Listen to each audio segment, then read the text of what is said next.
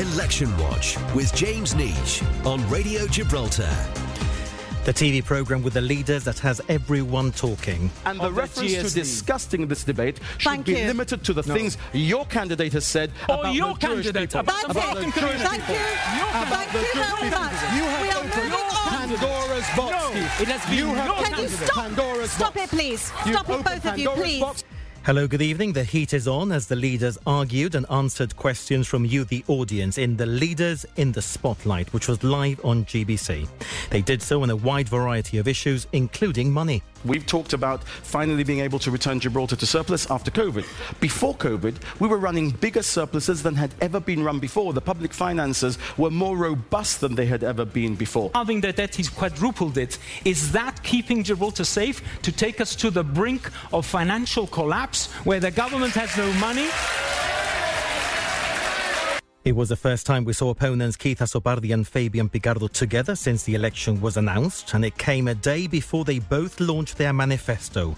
Welcome to Election Watch. Under a bright future, what we mean by that is leaving no one behind, policies that leave no one behind, opportunity for all, not just a few, and living your best life. This is the only substantive programme for government, which is ready to go, ready to roll, ready from the minute that you make us your government again, if we are your choice in the next general election. In detail today, we'll take you through every twist and turn of the Leaders' programme. Watching with me in the hall on the night was Stephen Niche, the former GBC news editor, and Nick Calamaro, the interim leader of Together Gibraltar. Gentlemen, good evening. Welcome to Election Watch. Thank you, James. Good evening, Stephen, good to see you again. 2 weeks already have gone past since you were here last time. Absolutely. I thought it was just one, but it is 2. Seems like only yesterday, indeed. Nick Calamaro, first of all, let me ask you. You were there in the hall. Of course, you decided not to contest this election as Together Gibraltar. Whilst you were watching, should we have put a third podium? Did you think, well, oh gosh, I'd love to be there, or the complete opposite? Yeah, well, definitely restless, sitting on the sidelines and wanting to get stuck in. But I think our analysis that this was going to be a divisive election was putting it very lightly. Stephen, is that very much what we saw on the night, divisive leaders? Well, I think so. We're going to be, I think, listening to some clips in due course. The first 2 segments were, of course, much more relaxed, much more civilized when the leaders were being quizzed individually, but they both got hot under the collar at different times in the third segment. Let's have a listen to this one, because I think this is probably at least one of those that I think the three of us and many people listening this evening will agree was perhaps when the temperature rose in the room. A vote for Asopardi, given what is said about cutting costs, given what his candidates have said about issues in the Middle East, a vote for Asopardi is a vote for Andorra, austerity and potentially anti-Semitism. So now we know who's behind the outrageous lies and memes. You. Didn't you watch my press conference? I will answer the question. Didn't you watch my press conference this morning? I will. Can we please, please allow Mr. Asopardi to answer the question. Otherwise, you will be asked to leave the auditorium. Thank you. To say that if you vote for the GSD, it's a vote to anti-Semitism is a disgusting lie. Well, I'll tell you something. I'm sorry. I'll tell you something. Mr. Picardo, let him finish with his minutes, please. statements on the social media would have made it onto my slate. I would have done my due diligence. I want to be heard. I want to be. To say. That's from the Leaders in the Spotlight from last Thursday. Stephen Niche, can I start with you? One of the most intense moments of the night? Well, I think you've chosen the juiciest clip of all. Let's start strong. Let's hope the rest is an anticlimax after that. That was obviously the one that touched a very raw nerve with Keith Asopardi, of course, and we know the background to that comes from the GSD's selection of Mr. Elhana as a candidate. I understand that there's been a statement, in fact, about that selection by the Jewish community today. So Mr. Picardo thought it would be politically useful to bring this up at the meeting, and Mr. Asopardi took great offence. I think his words there had been that they were outrageous lies. Yeah, we'll take a look at that statement which has come into the newsroom late afternoon, I think. Nick Calamaro, first, your reaction to that segment. Yes, I think similar to Stephen there, like an incredibly passionate reaction from Keith about his own candidate, but quite, I'm not sure I should say disappointing, but I was very surprised by Mr. Picardo's decision to come back to this topic after I thought he spoke rather well on the topic during his own segment of the debate when answering audience questions. Because they both addressed it during the course of the evening. What Stephen was saying was their individual performances. They had, and Mr. Picardo referred to it as opening the comments that had been made by Mr. Elhana as opening a wound in Gibraltar's kind of small multicultural community. And I thought, had he left it there, it would have been a very sensible decision, but he decided to then bring the comments back up again in this very kind of loud, catchy way, clearly trying to get the message across, but all that it did was to reintroduce this topic, to reignite those very strong feelings, and to say that the matter wasn't in fact closed. It was something that the GSLP was going to keep hammering on about.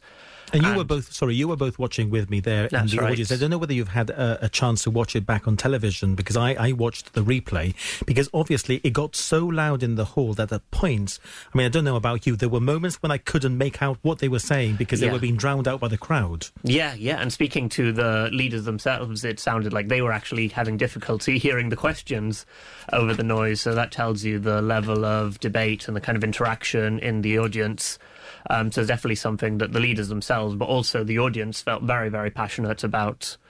Yes, there was a lot of heckling, in fact, I think, from shouts of shame on you. I'm not sure if they were directed at Keith Azopardi or at Fabian Picardo, but shame on you. And at one point, poor Ros was struggling to keep them under control. I think she actually had to threaten to ask people to leave the auditorium if they carried on like that. I'm not sure whether this was everybody. I don't know, Nick, whether you checked this, but when you watch back the programme, some of those chants of shame on you seem to come from the GSD camp, who is part of a group that stand up. Including election agents. Yes, and candidates, in fact. So that's something as well that we see kind of party political actors getting involved and really trying to again, just capitalise on each of those statements and each side of the debate and just make it a bigger thing, which is something I'm sure we'll come back to more broadly. But one thing perhaps worth mentioning is there wasn't much of, certainly in that last portion of the debate, was much talk of kind of the policies or the agendas. It was very much personality focused and focused on these cultural issues, shall we say. Stephen, I think you want to come in? Yeah. Well, I was going to say that I know it's naive of me, but I wish that when the parties say that they want a good, clean campaign, they actually meant it. And maybe what they could do is sign some non-aggression pact before an election campaign to say that they're not going to be throwing insults and slanders almost at each other. Because then, for example, Mr. Elhana, if that hadn't been unearthed, whatever it was he said, and I think it's wrong, if what he said, he actually did say. I haven't seen what he's written or purported to have written. If he did, it's wrong. But maybe if nobody had raised it, the election would have carried on and nobody would have been offended by anything. Let's have a listen. I think we were mentioning earlier that the clip we've played was from part 3, where both of the leaders were on stage together. It's an issue that both were asked about and both addressed individually during the course of the evening. This is what the leader of the GSD, Keith Azopardi, had to say. I was not aware of those comments. I've said to Yusuf very candidly that I thought some of those posts were wrong and unacceptable. He knows those views. I've said in no uncertain terms that they were wrong and unacceptable. I've said it publicly. I've said it to him and he has apologized. But my question is this: do we live in a society where a young man cannot make a mistake, or do we give second chances to people?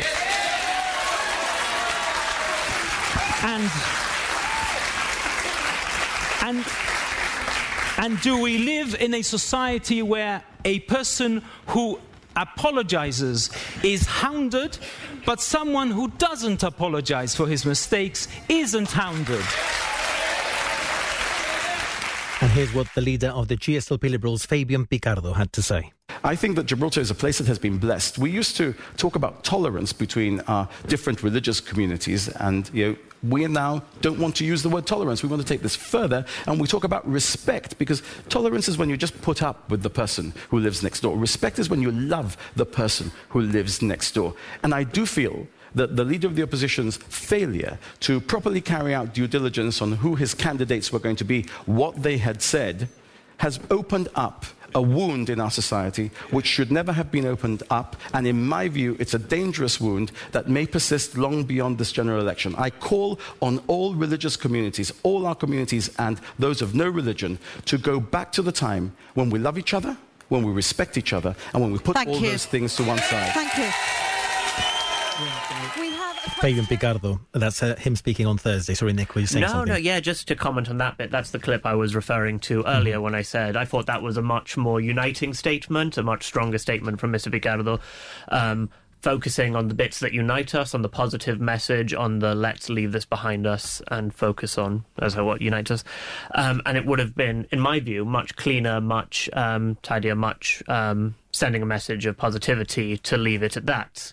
And Stephen, sorry, you were mentioning earlier there's been a message from the managing board of the Jewish community, a statement. In fact, it's quite a lengthy statement. Can I just highlight some of the issues contained in it? It says the managing board of the Jewish community does not wish to get involved in politics, but is obliged to clarify certain misunderstandings arising from the current issues relating to GSD candidate Mr. Youssef El-Hanna.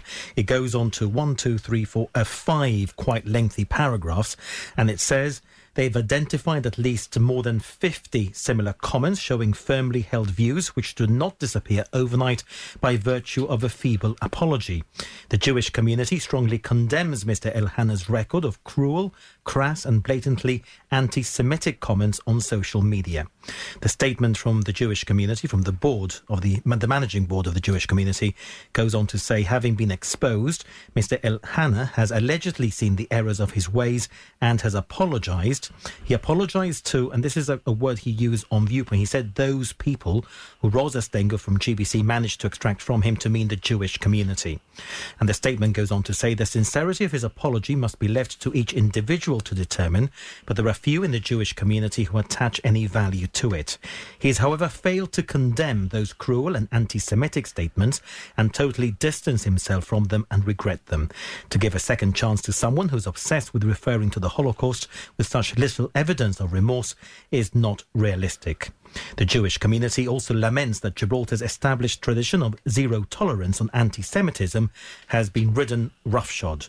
Can I just pick up on one of the things in that statement, strongly worded statement, and a lot to unpack from it? Interestingly, that they chose to highlight the apology, but not the fact that he's looked back and seen the error of his way. So he's saying he's apologising for the comments and for the damage it's caused, but not necessarily for the errors of his ways. Does that make sense?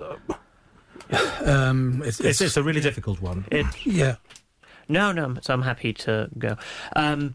So I think, obviously a very sensitive topic that we should discuss gently, but I think something that... So they're trying to focus on, as you say, the apology and not the error of his ways. And I think that's something that Keith spoke very well on in regards to having spoken to Youssef about it, having hopefully kind of understood his point of view and knowing that it is something that he has changed his views on and that he wants to do better by. But I think the real question is what Mr. Picardo then commented on, of doing the due diligence on candidates, and the fact that this is happening in the weeks, few days leading up to an election, rather than with due time for voters to get to know someone, to get to know their views, and for Mr. El-Hanna to kind of prove these things. Yep, I think that the due diligence charge that the GSLP makes is a valid one, because ultimately you have to be careful with the people that you choose and make sure that they haven't said something either recently or longer ago that might come back to bite them. And I think in Mr. El-Hanna's case, this was what had happened. He should have been much more moderate. He should have been much more, if you like, contrite. We don't know how sincere the apology is. I mean, the sensation among many people is that maybe it wasn't heartfelt, but as Keith Asopardi said on the night, at least he's apologised. And there are people saying other things and they're not apologising for them. And Keith Asobardi is very clear on the night. He says he was not aware of those comments before they surfaced in this election campaign. So when he signed on... But that would be part of the due diligence. He wasn't aware, but he would have had to investigate the background of the candidates and unearth it before it was unearthed by somebody else. Yeah, and I think something that's been left out of this is that it's about the welfare, not just of our community and about the GSD as a party, but of the individuals themselves involved. Like, I'm sure this has been a terrible, traumatic experience for Mr. Elhana himself to have gone through. And so it's very disappointing that the GSD wasn't looking after his well-being by doing this vetting, because it's obviously something that, as a leader, you have a responsibility to the candidates that you intend to lead. And unfortunately, I think Mr. Asobardi has failed his candidates by not doing that due diligence. It'll be interesting, James, I think, to see what actually ultimately happens with that, because, as you know, on the night, GBC told Mr. Picardo that they had contacted the returning officer about Mr. Elhana's eligibility to vote and to stand for election, and had been told that, as far as he was concerned, he was eligible. Mr. Picardo then came back and said that he hadn't spoken to the returning officer himself, and that he would get back to, presumably, us, GBC, or you. I still think it's us. You're very welcome to use us. That he would come back to us with whatever the returning officer says. This is now Tuesday. The debate was last Thursday. Yep. We don't know whether that conversation has happened and whether the returning officer is still of the same view that he was when he told us what he originally said. Yes, and hopefully we can have some sort of public statement from the returning officer to see what the situation is. Interestingly, whilst we're talking about all this as well, Yousef Elhana as a candidate was actually sitting in the auditorium. I mean, I don't know, Nick, you considered being part of the political arena. You wanted to stand for election. Stephen, you've covered many elections before. I also suppose that, forget about the merits of the apology, forget about the merits of what he's done. You're sitting there in the auditorium and people are actually talking very openly about you. Absolutely, and that's something that, I've only been filling in as the leader of Together Gibraltar for a very short time, but it is something that when we were considering running a slate of candidates, I felt very concerned about the well-being of those potential candidates, because, again, you have a responsibility to those people to make sure that a campaign is not going to affect their mental health, their families, their general well-being. And as I say, it must be incredibly hard for Yousef to sit there to be getting comments. There was a lot of jeering from GSLP supporters and executive members, and that's very hard on you as a person. And it's something, again, that I think should be considered in all this. Because standing for election at the best of times must be quite tough. Yeah, exactly. And and obviously there is a responsibility there from leaders. Having said all that, we have been discussing this, one of the big issues that emerged from Thursday night, and we spent about, 20 minutes or so, more than 15 minutes doing so, which means that we're doing exactly what we're also criticising of the campaign, that we're not talking about the issues and some of the other stuff. So let's move on, and if we have time, we'll come back to this. Let's go to some of the other aspects of the debate, because a lot was said about the truth and the idea of not lying, of honest politicians. This is one of the exchanges. And what we have with this government, unfortunately, is a crisis of the truth. A government that has for a long time manipulated the truth, and what we get is half-truths and downright lies sometimes. You're seeing some of the lies in this campaign already. Some slurs against me, for example. Those are downright lies. I've got a view of how we should deal with those issues, which is completely different to the views that he has. Having different views and expressing those different views is not lying. Telling the truth is about the things which are empirical, putting the facts before the electorate, and then letting the electorate make up their minds. I never fail to tell the truth to the people of Gibraltar. It's my first duty as their Chief Minister. Whilst we've been listening to that, I see Stephen Niche going through some of his notes. Stephen. Well, it was just basically following that remark by Mr. Picardo, because I wrote it down. You will recall that he was jeered at that point by a section of the crowd, and if Keith Asobardi got upset very visibly when he was told that he was anti-Semitic, or that his party could have been interpreted as being potentially anti-Semitic. I think yes. If Keith Asobardi got hot under the collar, then I think that Mr. Picardo got very upset when people jeered him at that point. He also said, if I remember correctly, that 2021 and 2022 had been very difficult, or 2020 and 2021 had been the most difficult years of his life, with COVID, with Brexit. People basically laughed at him when he said that, and you could see in his face that he was very upset, and I think he went on to actually say that they weren't doing the electorate any favours by behaving like that. I think you're absolutely right. Let's listen to that comment. I think it's this one that you're referring to. I have had probably the worst 2020 and 2021 I have ever had. But I've had an even worse. Thank you, audience. Thank you. Please allow the leaders to speak. Thank you. I don't think that mocking either of us on these issues is going to help either side, I must say, with respect to the audience. I've had an even worse 2023. I've used every minute that I've had to govern and, where possible, to extend my hand to the opposition. We've worked together on a lot of issues. We haven't perhaps met as often as we might have wanted to. Keith, obviously, as leader of the opposition, might want more information. We haven't been able to give him more information on Brexit. But if we haven't met in Select Committee, it's not because of negligence or recklessness in our part. It has just not been possible. Fabian Picardo speaking in the leaders in the Spotlight live from the John McIntosh Hall last Thursday. Stephen, I think that's the comment you're referring to. Do we sometimes almost forget, as a community, I suppose, that those standing for election are human? Absolutely, and we also forget, I think, the hard work that ministers, and in particular the Chief Minister, has to put in. And it's easy to say you should have done this, that and the other, and it's easy to say that you're using COVID and Brexit as an excuse. But the reality is that we did have a pandemic that had to be dealt with. People were scared that they were going to die, or that they could die if they got the disease. We were very quick. The government was very quick off the mark in securing from the UK the vaccines. That's, I think, in many cases were being administered here before they were being administered in many cities in the UK. So it is easy for all of us to sit on the sidelines and say, COVID is just an excuse. Brexit is just an excuse. It isn't. I mean, it's obviously a matter for conjecture how much more might have been done, if anything, than what was done by the government during those difficult years. But we'll never know that. And one thing that I think everybody will accept and will acknowledge is that any Chief Minister of Gibraltar, going back to Sir Joshua Hassan, through Bob Belisa, through Adolfo Canepa, and everyone that we've had, works very hard, and I think has the best interest of this community at heart. You were talking about the vaccines there. I was living in London at the time, and I remember all of my family in Gibraltar being vaccinated way before I was.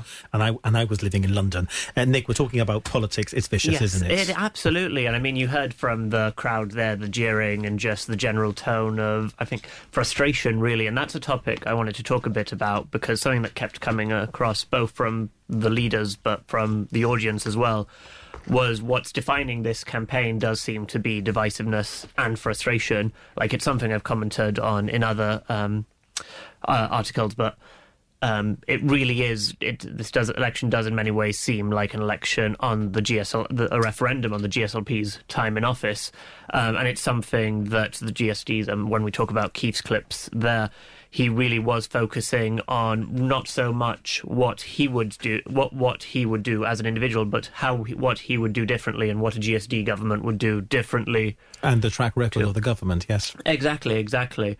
And I think, just the general frustration from the audience conveys those feelings that, for many people at least, they are very, for one reason or another, frustrated with the sense of things, and they're focusing on the problems rather than, as you say, the bits that have been gotten right.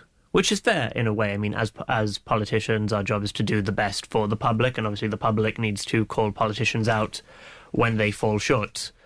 Stephen, you've covered some of these leaders. They might have been called different things in the past, but live from the John McIntosh Hall on GBC television, has the audience always been that loud?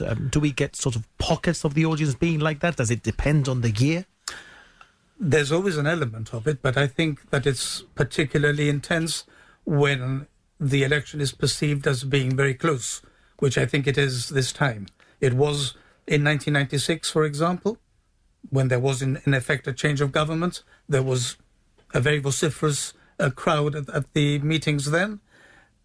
It is again the case now. I'm not saying that this is necessarily going to be a change of government, but everyone reckons that the election will be close. The poll that GBC did indicated as much. I think it gave it a 2% lead only. And a huge portion undecided. Exactly. So it's going to happen in any election, but particularly so when it's divided almost down the middle electorates. And of course the parties will tell us that the poll that counts, the only real poll, is the one on the night, but they will have looked at the data, they will have pored over the data. Is there perhaps a little bit, and I'm going to put this question out there for you to answer, you can both take it as you please, is there a little bit from the party activists and the party supporters of playing to the gallery and trying to show that each of the candidates has more support than the other? Oh, definitely. I mean, I don't know if you're referring to the debate or just the general campaign. I was referring to the debate, but the general campaign works for me. So in the debate, it was very interesting being there in the room and then watching it back on GBC websites. Because being there in the room, you don't know who's necessarily doing the jeering, who's doing the cheering, but then you have the cameras thankfully panning to the audience, and when you're watching it on television, you realise, or at least someone who's been with the campaigns and knows the individuals, that the most noise is being made from the party camps themselves, including the executives and even some of the candidates, which really puts a different spin on things, because I think, in a way, it comes across slightly badly on those campaigns because it's an act of either desperation or of just not really respecting the audience and the democratic process. Can it not be genuine support? I'm playing the devil's advocate here. I suppose it can be, but when 80% of the audience is kind of listening attentively and trying to hear what the leaders have to say, and it's the minority kind of getting up and making a lot of noise every time, it does ring a bit hollow. It's also interesting... Sorry, your mic was down. Sorry, my mistake. I was going to say that it's also interesting when you look at social media after a debate like that or a program like that, you're going to get the two camps equally divided. One side will focus on what their candidate did properly in their view, and the other candidate did wrong, and almost the mirror image is what you see from the other side. And it's interesting when you read that, because you look at the names, and I think this is where Gibraltar, and being a small community, we all know each other, we know who the supporters are, but everybody writes it as if they were just one more observer, not from the point of view of, well, I was there supporting this party and I saw this. Yeah. It's almost like they're saying it from an non-biased perspective. Yeah, which in a community as small as ours is always a bit strange, in my opinion. But I imagine there are a lot of people who perhaps don't know the individuals or aren't that politically engaged, and maybe it does have an effect. Election Watch with James Niche on Radio Gibraltar. We're discussing the leaders' performance last week at the John Mackintosh Hall. Of course, it came on the eve of both parties launching their manifestos. Quite comprehensive manifestos, two extremely big booklets. I think the GSLP manifesto, if I can quickly have a look, comes in at around 154 pages. The GSD have a summary manifesto, but their main manifesto also comes in at around, actually at 147 pages to be precise. And this Thursday on GBC, Thursday evening, will be a first chance to talk to Keith Asopardi and Fabian Picardo in Meet the Media, the leaders Meet the Media, where they will be asked about a lot about the contents from those manifestos and the election campaign. But right now, with Stephen Niche and Nick Calamaro, we're concentrating on their performance last Thursday at the John Mackintosh Hall. Let's move to one of the other hot topics, Andorra. People know that I do not support an Andorra model for Gibraltar. I have said it often enough. I've said it often enough. I said it on a programme when Fabian was there and he was nodding. Now he's going the other way. But he was there nodding when I said that I do not support an Andorra model and that it would never be a model for Gibraltar. I'm not saying that Keith would propose an Andorra-style solution. I'm saying it would be proposed to him. I'm saying it will be proposed to him because of what he has written before. Let's go to Stephen Niche on this one. Well, my initial observation, if you like, is that what Keith Asopardi said there is true, because I've checked it in the manifesto, and he's actually got the clip that he referred to in the programme last week. What page are you looking at, sorry? This would be on page 32, in fact, of the GSD manifesto, and the clip is from the 2011 leaders' debates just before the 2011 general election, a debate that I chaired, in fact. And Keith Asopardi basically says there that the Andorra model is not going to be a solution for Gibraltar. And you do actually see Mr. Picardo nodding as Keith Asopardi says. Nick, what did you make of that exchange? So I think it's as Stephen says, there's definitely a truth to what Mr. Asopardi is saying. It's definitely not, and I think it's something that it's not a policy that he would pursue. But it's interesting how Mr. Picardo then worded his statement, saying that the Andorra solution is a model that would be proposed to Keith rather than Keith would be the one proposing, which I think speaks to a larger tension that Mr. Picardo is trying to draw attention to, which is essentially he's saying how tough is Mr. Asopardi going to be as a negotiator, how much concession is he willing to make to Spanish negotiators. And it's a criticism that Sir Peter Caruana received a lot of comments on as well during his time in office, and obviously now in retrospect. And Mr. Asopardi does like to reference his time working with Sir Peter Caruana negotiating with Spain. And at the so time, there's obviously still a... Sorry, yeah, carry on. No, so it's obviously still a, despite being an old topic, it's still very much a hot topic, and Gibraltar obviously being in a situation where we are in many ways susceptible to the actions and the decisions made by the Spanish negotiating team. So although the exact accusation about Andorra, I think, is quite weak and doesn't fall, it's, I think, a way of basically sending this message of the GSLP trying to say we have a very clear, almost kind of non-academic stance on our relationship with Spain and our constitutional sovereignty, whereas Mr. Asopardi has a more complex one, which may, in some ways, leave Gibraltar vulnerable. I mean, referencing a book written by Mr. Asopardi, which was an academic text. I believe he mentioned it was his PhD thesis. So obviously that was a much more deep document, but it's something that certainly Mr. Picardo is trying to signal as a weakness. And of course, it was never actual a policy from the GSD. And in 2011, which is the year that we're referring to when the leaders' debate took place, Mr. Asopardi was representing the PDP. He was the leader of the PDP. And in their manifesto that year, there was no mention of Andorra. In fact, what he suggested could be a way forward for Gibraltar was free association with the UK. Yeah. So I think that really this Andorra business is a bit of a red herring or a dead duck. Yeah, I'd like to get your both your perspectives on whether Mr. Asopardi is right to address this issue head-on. Because, as I mentioned, I think the GSLP are very much using it as a shibboleth to talk about negotiations with Spain. And certainly in my perspective, by focusing so much on the specific topic of Andorra, Mr. Asopardi is essentially giving them an own goal when he could just be ignoring the Andorra question and just saying very clearly and unequivocally, I will not give any grounds on sovereignty. Exactly, because this is what I was going to ask. It really is coming up, I suppose, in the context of the treaty negotiations. Yes. It's one of those moments where I suppose that both leaders are wanting to be seen as strong on the sovereignty issue. Yeah. The GSLP Liberals are saying that this is an election being fought on who decides and who goes forward to captain the ongoing treaty negotiations. Yes. And I suppose that it is toing and throwing so that there's almost, mud sticks, perhaps? Is that one of the issues that perhaps one of the sides is trying, and then one of the others also wants to be seen as the strong candidate? I think partly, but I think it's also just the fact that the GST have... although, as you say, there is truth to their statements, emotionally, they're not giving a very satisfying answer. The GSLP and the Liberals, and Dr. Garcia especially, have always had a very, very strong stance on these negotiations. And regardless of what Gibraltar's actual role is in the negotiations, their stance that not one iota of sand will ever be ceded, that's something that is very, I imagine, gives most voters a sense of security.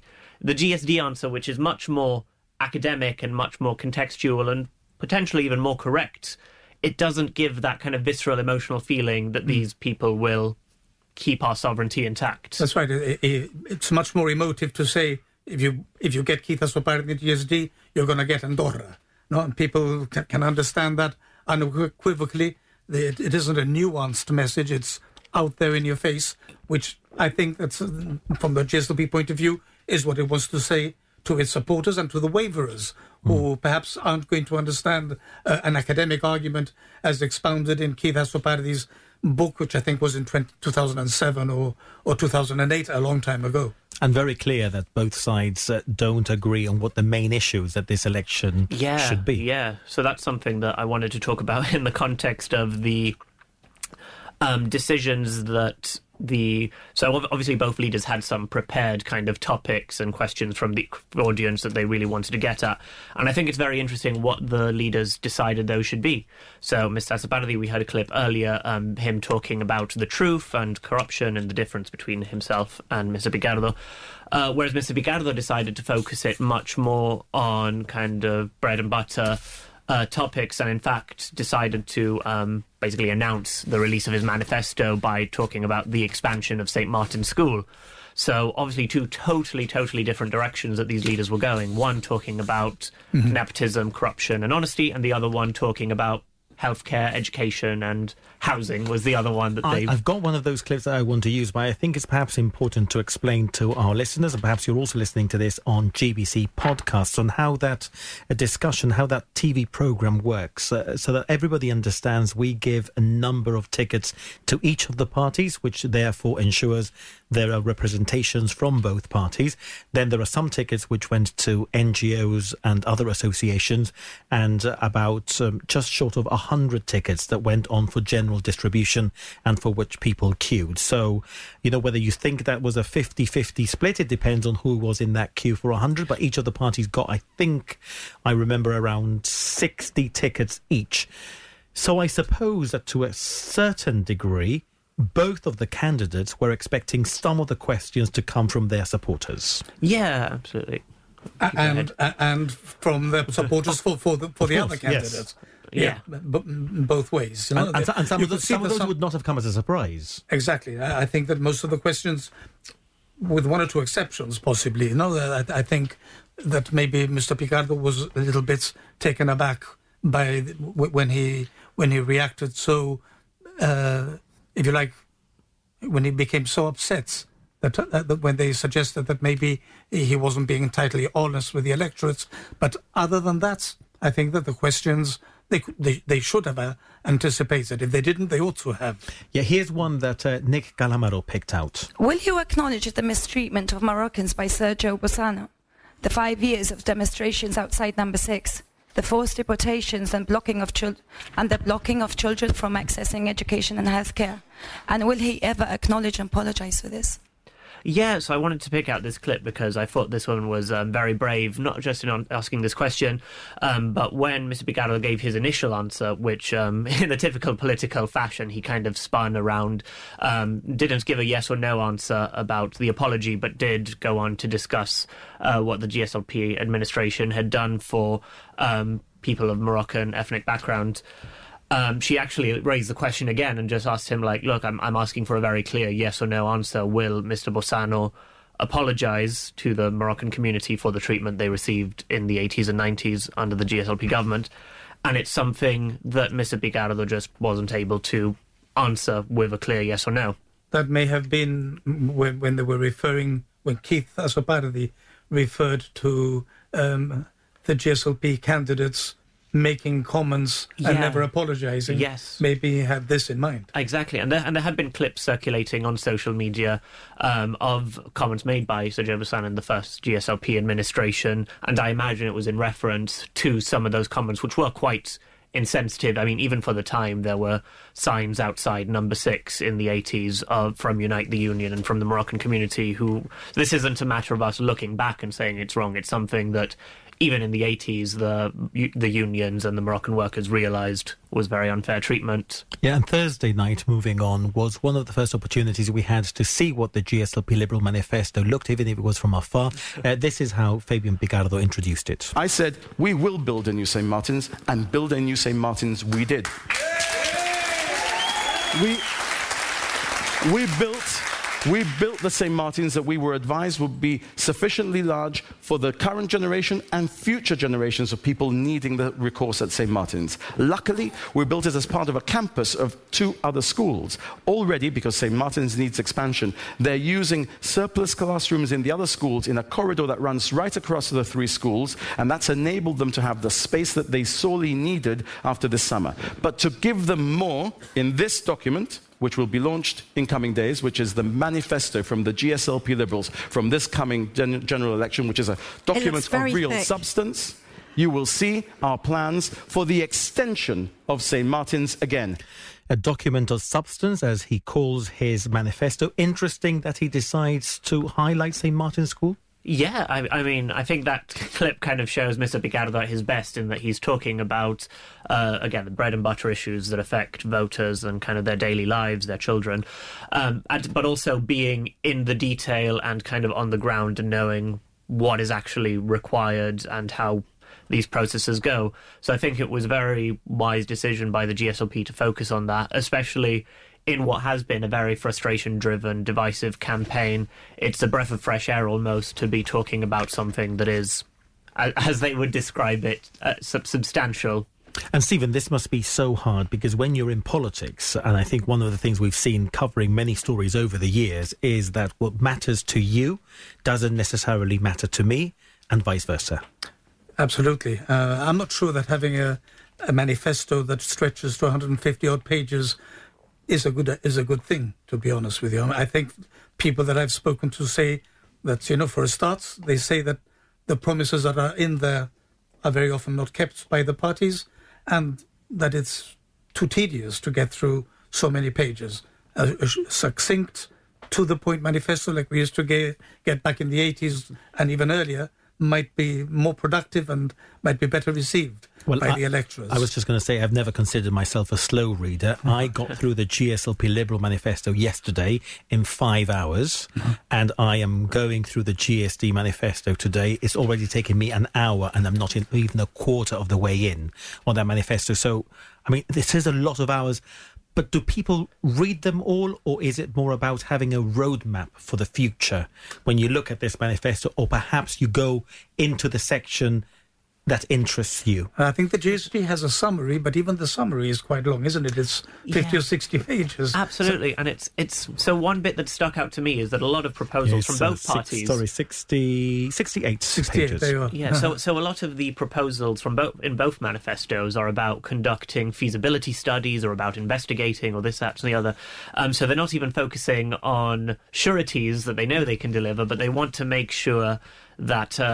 they're covering essentially every single base and that they get seen as, I imagine, there's a desire there to be seen as just kind of analytic and covering as much ground as possible. And as you say, James, of trying to... I'm sure every voter has their top priority and they want to make sure that whatever your top priority is, it's in there somewhere. Yeah, and it's one of those comprehensive manifestos. Both parties will want to say, yes, like you're saying, it is in there. We are... allocating time to dedicate to this, which is important to you. Sorry, Stephen. I remember when I was still at GBC and preparing the debates, and we were looking at the manifestos of the parties. I'd do a list of what their main commitments were. I would discard automatically anything that said we will consider, we will explore, we will conduct a review, because nothing is nothing, really. I only focused on the firm commitments, and in the debates on Thursday, I made a list of five commitments that I think you could classify as more or less firm. One from Keith Asopardi and the other from Fabian Picardo. From Mr. Asopardi, 5 concrete commitments that he gave, which I imagine might be in a manifesto, although I haven't yet had a chance to read it, were no turning back of the clock on LGBTW rights, respecting the result of the abortion referendum. He said that the GSD, if they were returned to office, would not change the law that came into effect during the last legislature. An anti-corruption program, although that perhaps is a little bit more vague, and solemn promises, as he called it, Mr. Sopardi, to carry out parliamentary reform and to tear down what he described as the jungle of companies behind which he says that taxpayers' money is being hidden. Those were 5 from Mr. Azopardi and from Mr. Picardo, an extension to St. Martin's School, which we've already discussed, constitutional and parliamentary reform. I think Mr. Azopardi only referred to parliamentary reform, not to constitutional. A commitment to reduce public debts and company debts. Also, Mr. Picardo said that the GSOP Liberal government would publish the accounts of government companies online. And finally, he committed the party to building sewage plants in the next 4 years. The rest, you think there's too much of, we will do this review, we will audit that, and then we'll decide? Well, I'm only going by what they said on Thursday. I haven't read the manifesto in detail yet, but I imagine that there will be many so-called commitments which are really not that firm. 2 issues that arise from this, if I may, very, very quickly. The fact we were talking about Fabian Picardo putting St. Martin's almost at the heart of the manifesto, is that because that could be one of those hot potatoes where the GSD already sees it as a miscalculation, saying it's too small? So there have been comments made on that topic, especially from one of the GSD candidates. Ms. Sanchez has been very outspoken about that one, and I know that it's one that's a hot topic to many voters. But to me, it was more interesting as I say, a matter of kind of substance and tangibility in a campaign which is very much focused more on intangible qualities. Now, that's very important. When I say intangible, I'm talking about honesty, transparency, fighting nepotism. Like, those are all incredibly important things for a political administration to get right, but they're not things that voters can physically go out and touch and see with their eyes. Whereas, I mean, we see from the GSOP, they love going on and on about the new schools because it's something that's memorable, it's something that you can see visually on your way to work. And they highlight, I think it's in bold or at least in uppercase, 10 schools. Yes, yeah, so I think that's their attempt to pick out topics that are kind of visceral and tangible and draw attention away from the topics that are more intangible and that I think they're perceived as more weak on. So something... yeah, just very quickly, because I'm conscious of the time, and there's one more clip that I do want to play for you. But I believe that at a press conference today, Keith Azopardi of the GSD said they've got almost 600 commitments, not just reviews. And I'm not sure, Stephen, help me out, if it was on Thursday where Fabian Picardo said this about talking about the manifesto. Perhaps it might have been in one of the other programmes where he says these are not just pretty pictures, they are commitments that we are committed to delivering. I'm not quite sure what the exact wording was, but he was almost saying that this was our contract with the people of Gibraltar. I don't think that it was in Thursday's programme. It may have been in one of the press conferences, but all the governments do this. I remember Peter Caruana at one election that they released a very pretty book with photographs of everything that had happened in the course of the GSD's terms in office. It's something which the opposition obviously cannot do. It gives the government an advantage, but all governments exploit that to their advantage if they can. It's 5 minutes to 8. One more clip before we round up. If I'm going to hear you, you hear me. I am staying in my space. I'm staying in my space. You've been better organised. You've been able to put your poster up quicker than the other lot. So well done. On your own. Well done.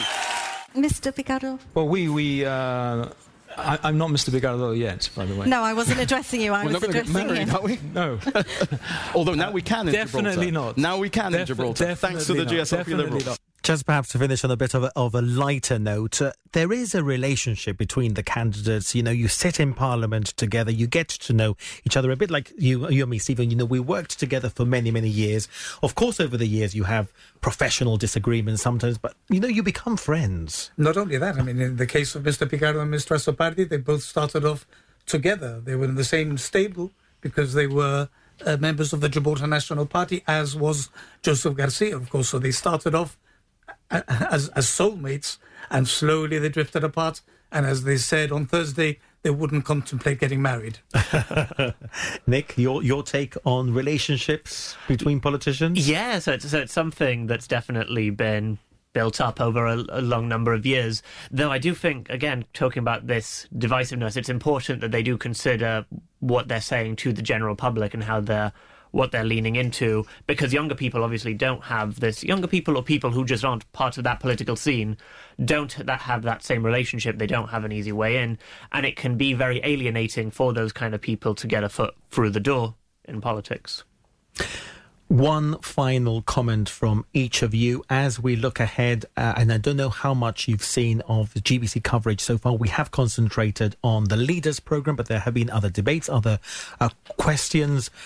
What do the candidates need to achieve over the next week, do you think, when they're appearing on these TV and radio programmes? Nick Calamaro.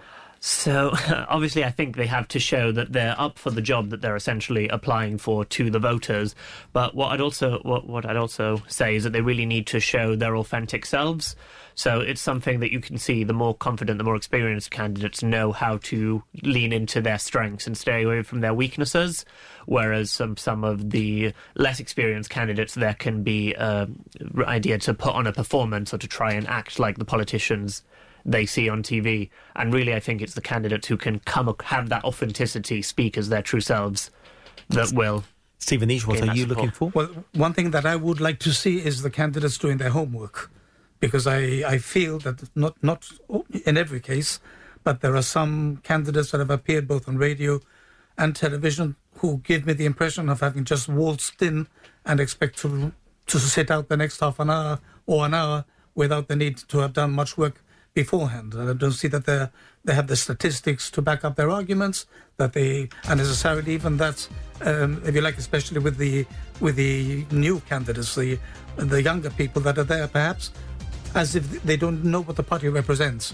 So I think that the candidates, if they want to sway the electorate in the last week, have to put on a good show and do their homework. Time to get reading those manifestos. Yeah. Stephen Nish, Nick Calamaro, thank you so much for joining us on Election Watch. Thank you for listening on Radio Gibraltar or GBC podcasts.